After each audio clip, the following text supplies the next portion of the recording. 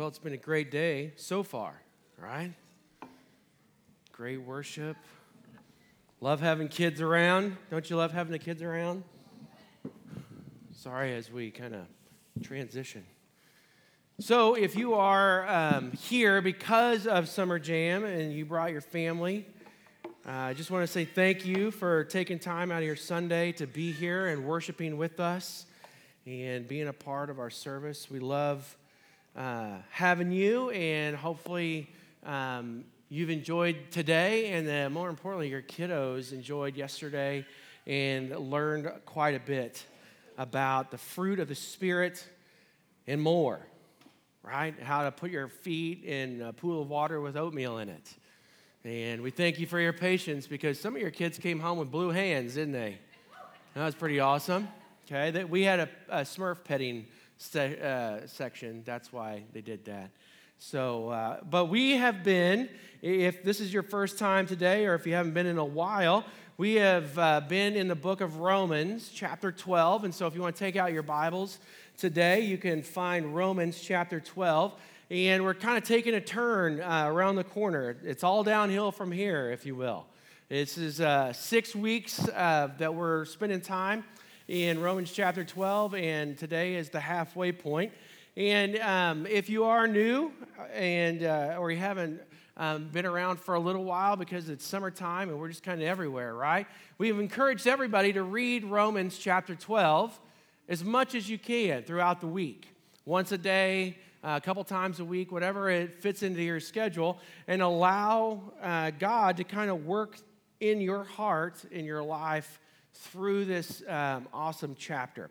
The first half, and really it's the first 8 verses that we've covered, talks about offering ourselves as a living sacrifice and what that looks like, how to give our gifts and abilities.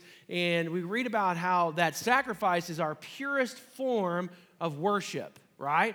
It's the easiest and it's the most pure thing that we can return to God, is to live our life as a living sacrifice. And we read about how we don't want to shape our lives around the pattern of this world. And we also talked about how we're given many gifts and abilities. And those gifts and abilities come from God above. And in the midst of those, using those abilities, that we should not think of ourselves higher than we ought to, right? We should not think, well, my gift is more important than their gift, or I could do that better than they can. And we kind of get too big for our britches sometimes, right? And Paul reminds us we shouldn't do that, because those abilities, those gifts, they're not ours. They belong to God. And they're all different. We all possess different things that God has blessed us with. So the first 8 verses of Romans chapter 12, they set the table for the remainder of the chapter. And Paul, the Apostle Paul, he's writing this letter to the church in Rome. And it's a newer church. It was established from the day of Pentecost, about 20 years prior to when it was written. And it takes a little time, right? It's 2,500 miles away for things to get around in those days. And he writes this in the middle of Emperor Nero in Rome. He's ruling. And Nero, if you don't know anything about history, he was not a good guy. And he was using Christians and torturing them and killing them. And simply because he didn't want Christians to worship God, he wanted them to worship him. And so he thought of himself more highly than he ought. And maybe that's why Paul wrote that. Who knows? But he writes this letter, and he's never been to Rome at this point. He actually ends up in Rome, and that's where his life ends eventually. But he's never been there, but he's hearing these things about the church in Rome. So he sends them this letter of encouragement, and he basically uses the first 8 verses and explains this template on how we should live our life of a living sacrifice, and how to serve God and not yourself, okay? And so then he pivots. He changes gears a little bit in verse 9, and he changes the tone and sets the action of a Jesus follower and how we should behave, how we should act, how we should reflect Jesus. And he begins this to share the basic principles of the definition of Christian. And if you're here for very long, if you come to be a part of this church, you're going to hear me say, I refer to Christians as Jesus followers a lot. And I do that on purpose, mainly because the world's view of the word Christian anymore has drastically changed. It's more when the world hears Christian, if you're not a part of the church or know Jesus as a personal Savior, then you're going to hear that word a lot of times in the world, and it means judgment, or it means something a little more hostile. And that, honestly, it's been earned, right? We've had people that claim to be Christians, that profess Christianity, that kind of pull it down. It's the not very many, the minority speaks louder, and it's not really the case. I know the hearts of all of you today, and that's not why you're here. So I like to use the term Jesus follower because it really does explain what we are as we follow Christ. And so at its core, if we're following Jesus and our eyes are on Jesus, that's where we're going to live. That's how we're going to model our life. Okay, just think about when you're driving. And if you're driving through the Flint Hills, like towards Wichita, you're going to, if your eyes stray off the road and you're looking at, oh, look at those cows. Oh, look at those cows. That's really all you see. They're really pretty hills, right? But if you take your eyes off the road for very long, where's your car going to go? It's going to go where you're looking, right? It's the same thing in our life as we follow Jesus. If our eyes are on Jesus and we're following him, then we're going to tend to not steer off the path near as much. And so I like to use the term Jesus follower. It just kind of breaks it down a little bit. And in verse 9, in Romans chapter 12, Paul begins to uncover how Jesus followers should live. And we're going to read it today. And I don't know, I asked you to take out your Bible, but today I'm going to read from the Message. I'm going to read, it's a paraphrase by Eugene Peterson, and it's just basically how he hears the Scripture in his ears in modern day terms. Okay, and so it is a paraphrase. It's somebody else's words, but it's fantastic. It lays out this word picture today in this chapter. And like we've done the last couple of weeks, we're going to start in verse 1 and just kind of see how it all unfolds. So I believe we'll probably have it on the screens because we have a crack staff who are awesome. And I didn't even ask for that. I tend to forget that. But here we go. Romans chapter 12. So here's what I want you to do. God helping you, take your everyday, ordinary life. You're sleeping, eating, going to work, and walking around life, and place it before God as an offering. Embracing what God does for you is the best thing that you can do for him. Don't become so well adjusted to your culture that you fit into it without even thinking. Instead, fix your attention on God. You'll be changed from the inside out. Readily recognize what he wants from you and respond quickly to it. Unlike the culture around you, always dragging you down to its level of immaturity, God brings the best out of you, develops well-formed maturity in you. I'm speaking to you out of deep gratitude for all God has given me, and especially as I have responsibilities in relation to you. Listen then, living then, as one of you does in pure grace, it's important that you do not misinterpret yourselves as people who are bringing this goodness to God. No, God brings it to you. The only accurate way to understand ourselves is by what God is and by what he does for us, not by what we are and what we do for him. In this way, we are like various parts of the human body, which each part gets meaning from the body as a whole, not the other way around. The body we're talking about is Christ's body of chosen people. Each of us finds our meaning and function as a part of the body. But as a chopped off finger or cut off toe, we wouldn't amount to much, would we? So, since we find ourselves fashioned into all this excellent, formed, and marvelously functioning parts of Christ's body, let's just go ahead and be what we're made to be. without enviously and pridefully comparing ourselves to each other or trying to be something that we aren't. If you preach, just preach God's message, nothing else. If you help, just help. Don't take over. If you teach, stick to your teaching. If you're encouraging guidance, be careful that you don't get bossy. If you're put in charge, don't manipulate. If you're called to give aid to people in distress, keep your eyes open and be quick to respond. If you work with the disadvantaged, don't let yourself be irritated with them or depressed by them. Keep a smile on your face. And this is our focus for today. Love from the center of who you are. Don't fake it. Run for dear life from evil. Hold on for dear life to good. Be good friends who love deeply. Practice playing second fiddle. That's a hard one, isn't it? Don't burn out. Keep yourselves fueled and aflame. Be alert servants of the Master, cheerfully expectant. Don't quit in hard times. Pray all the harder. Help needy Christians. Be inventive in hospitality. This is the word of the Lord today. Thanks be to God. And I hope that you have the opportunity to take a little time each day to read Romans chapter 12. But if you've been around our church very long, you've probably heard me say this phrase. People will know who you follow by the way that you love. People will know who you follow by the way that you love.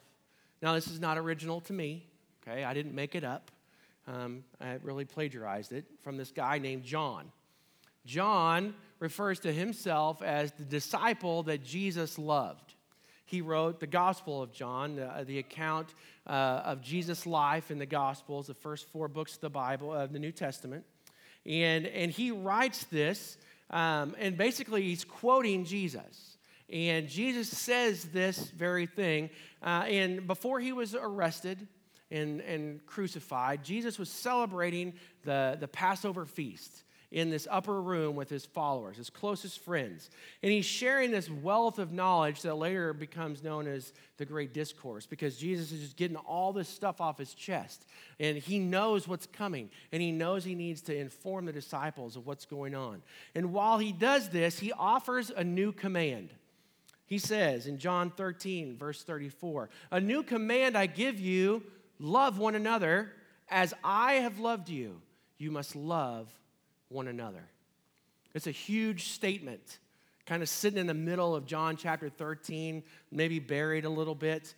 But this is who gives commands? In their context, who is the command giver?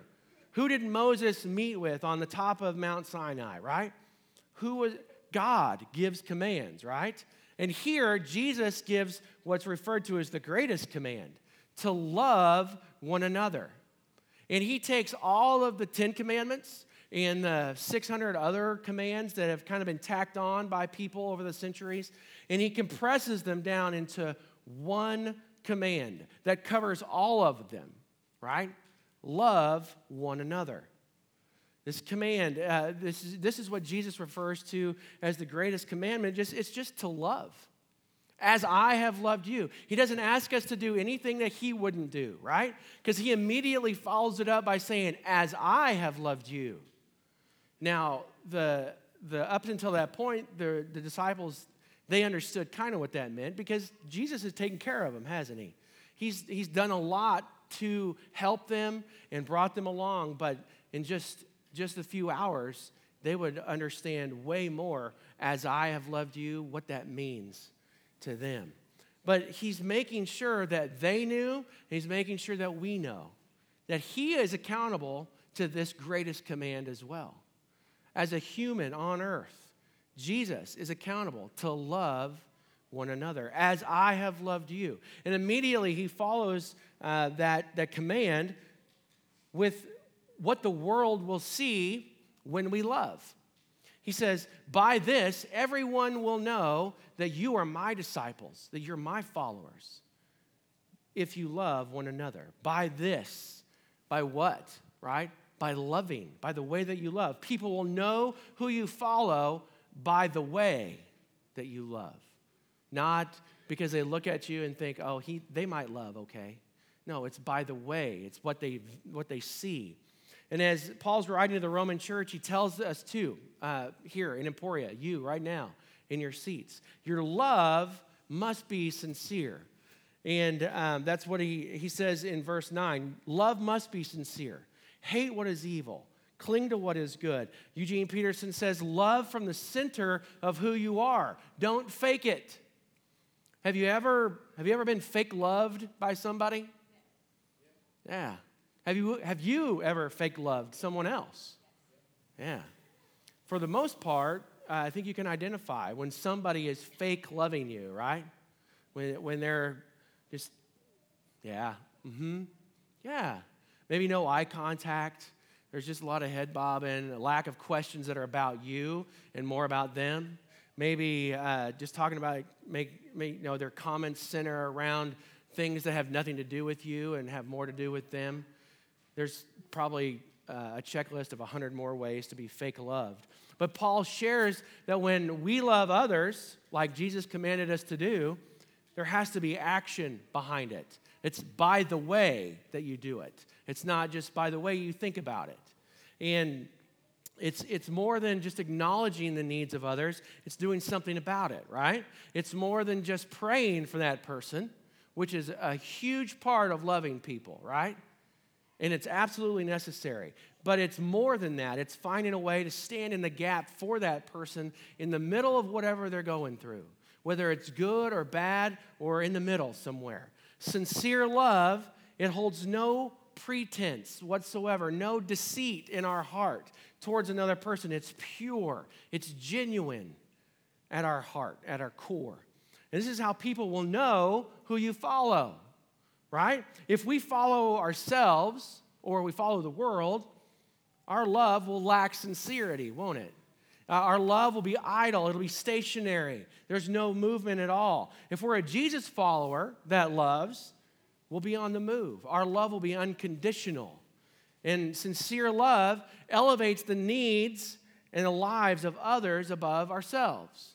And it kind of goes back to the first 8 verses on how we should offer ourselves as a living sacrifice, not thinking of others higher than not thinking of ourselves higher than other people.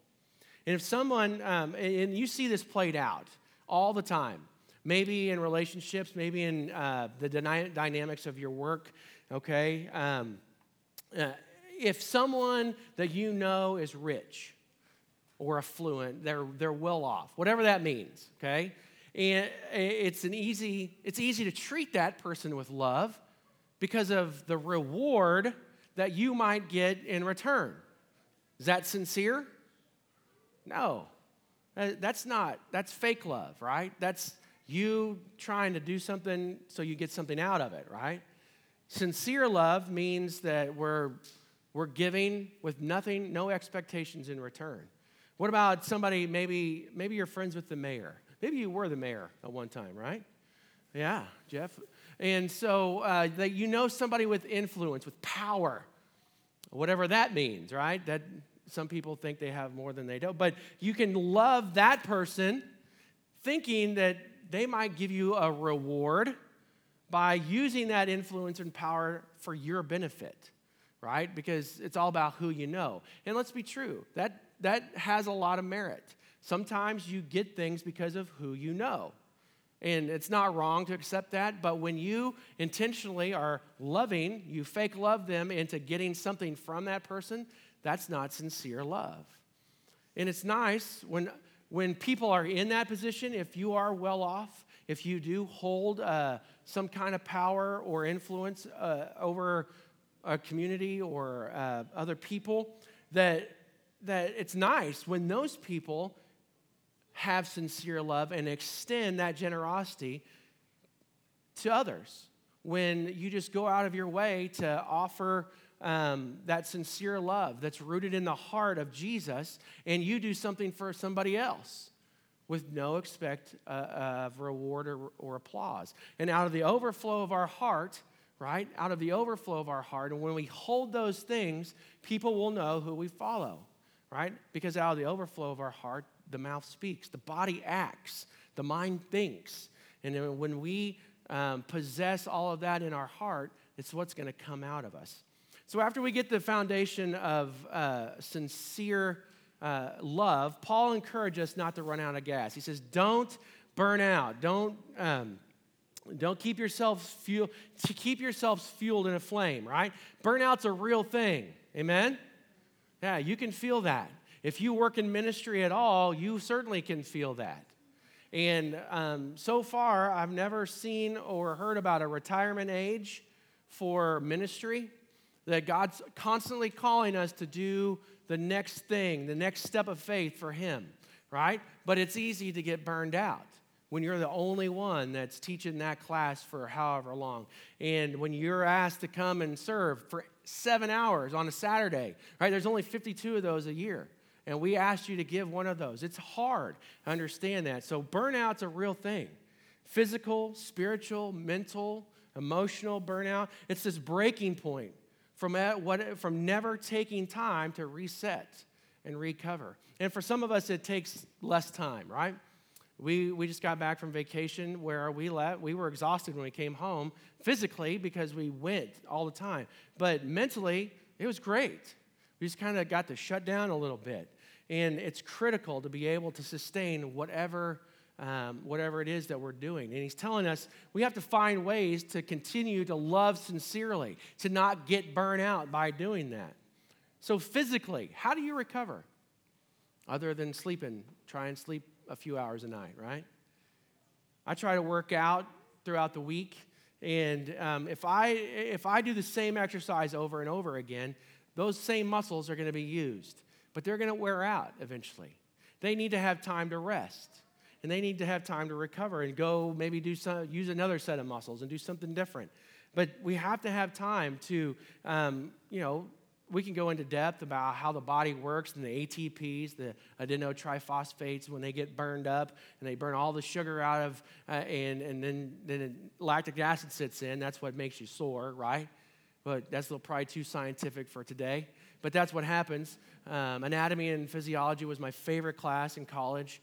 I still love it, and I remember half of what I learned. But I remember that part, obviously. Basically, you need rest, okay? You need to be able to reset and recover emotionally, mentally. How do you recover? You need to have a plan for that, right? Maybe a day off, maybe a day away from the noise and the stress if you're able. Maybe it's just 10 minutes. Like, I got to get away. I got to go outside. I don't care if the house burns down. I got to be outside for just 10 minutes. And some of us need that. Regardless, rest is helpful to help us recover. And Jesus, he got tired. Jesus was human. He was God in a body. He was very human, though.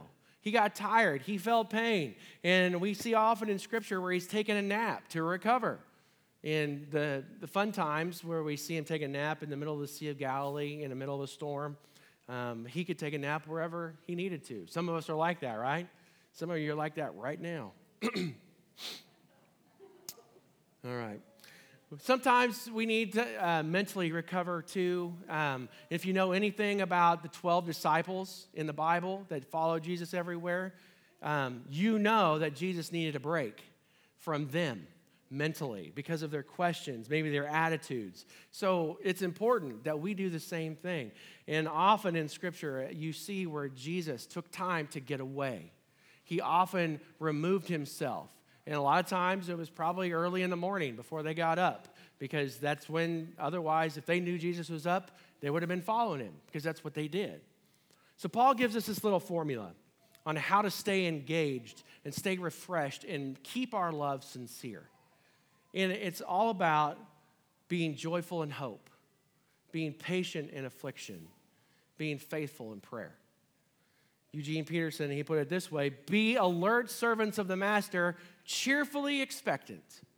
Be on the edge of your seat. Get excited, people. Look forward to what God has called you to do, even if you don't want to do it. We need to look forward to that opportunity. Our attitude is our choice, right?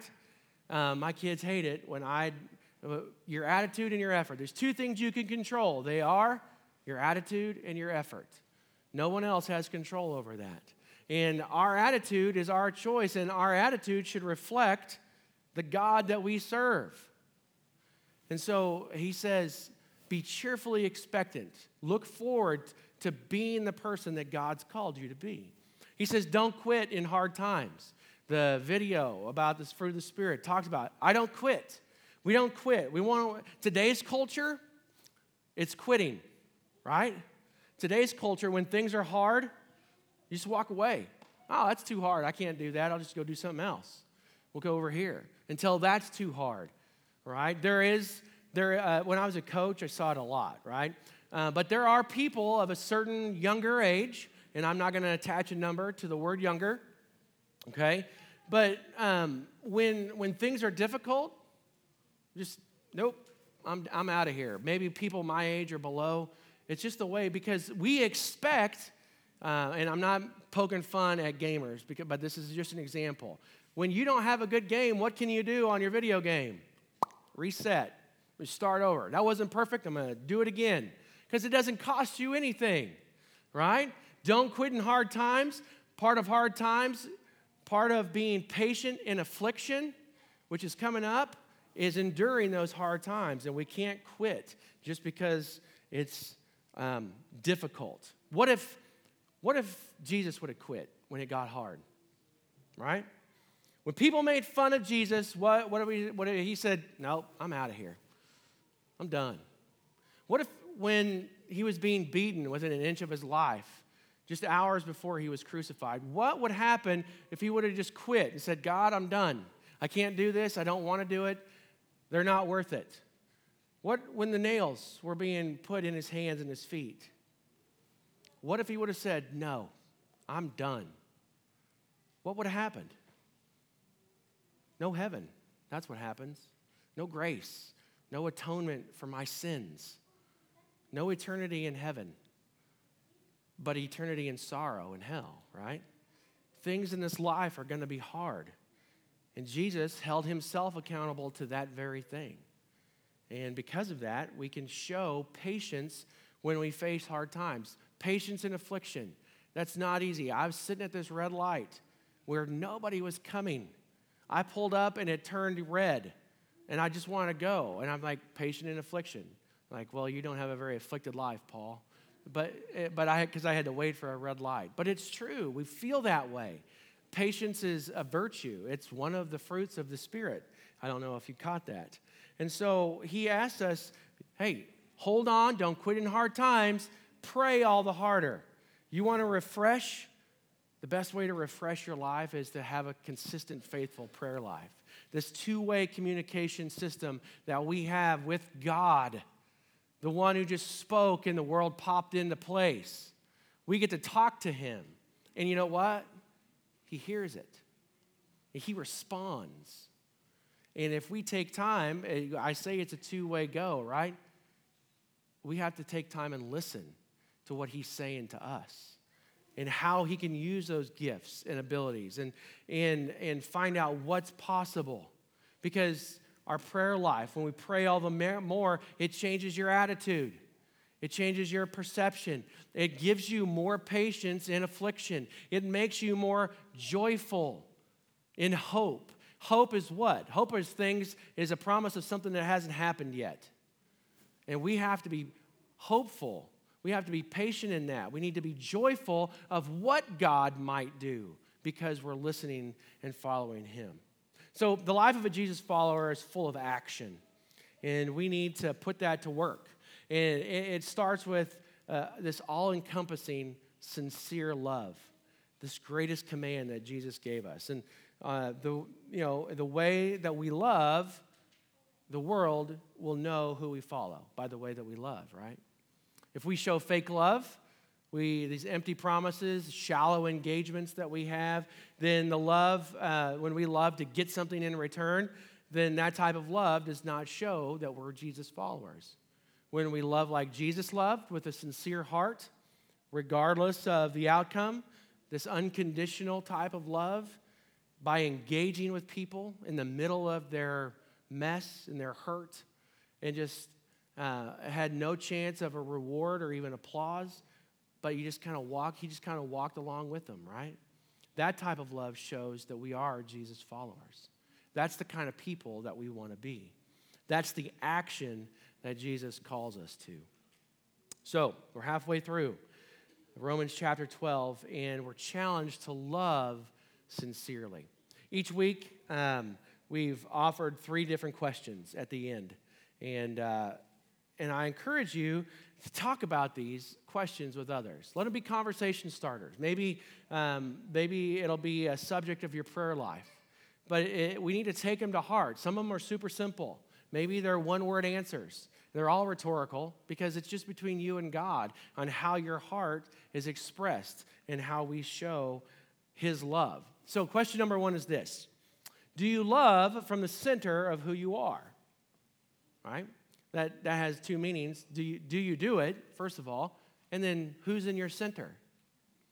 Right? Is your love sincere? Do you love from the center of who you are? Second question is this: do I ever love others with ulterior motives to receive something in return? Do you ever catch yourself fake loving someone?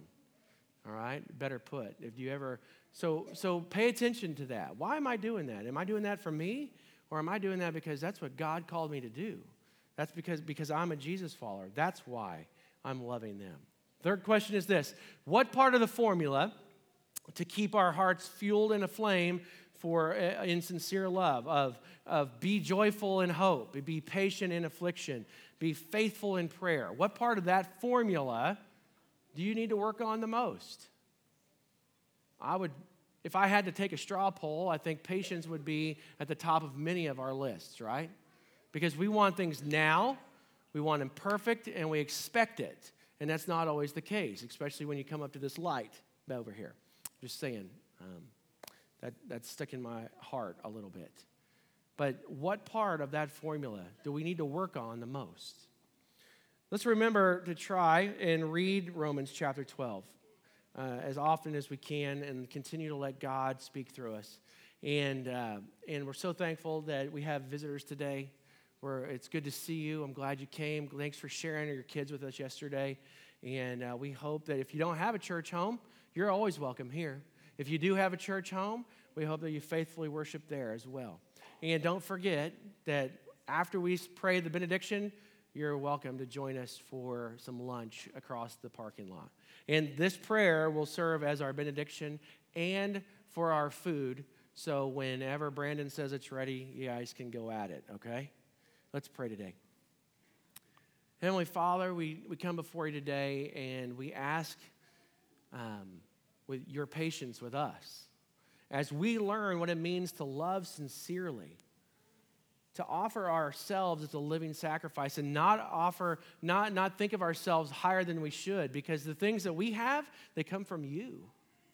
And Lord, we just ask that you use us in a special and genuine way, in the way that we love, that our love is full of action, that we're doers of what your love calls us to be, that when we see someone in need, that we help, that when we have friends that need assistance, that we come alongside of them, regardless of the outcome. Unconditional love that is sincere from our heart. Lord, guard us from fake loving people that masks our true intentions. But Lord, that you will just shine through our lives and that your love, and that people will understand who we follow because of the way that we love them. Help us to have a great week, Lord. We look forward to seeing what you're doing in our lives. We just pray, Father, for the food that's been prepared and the fellowship and the community that we'll get to all share in today as we dine together. And thank you for the close of a great week of ministry at VBS. And we look forward to the opening of a great week of camp, middle schoolers and kids camp. And we just ask, God, that you'll be in the middle of every one of those. Lord, we love you. Thank you so much for who you are in our lives. In Jesus' precious name, amen. Amen. Thanks for being here today. Make sure and say hello to 3 or 4 people on your way out. Maybe I invite them to sit with you at lunch. Have a great week. God bless you.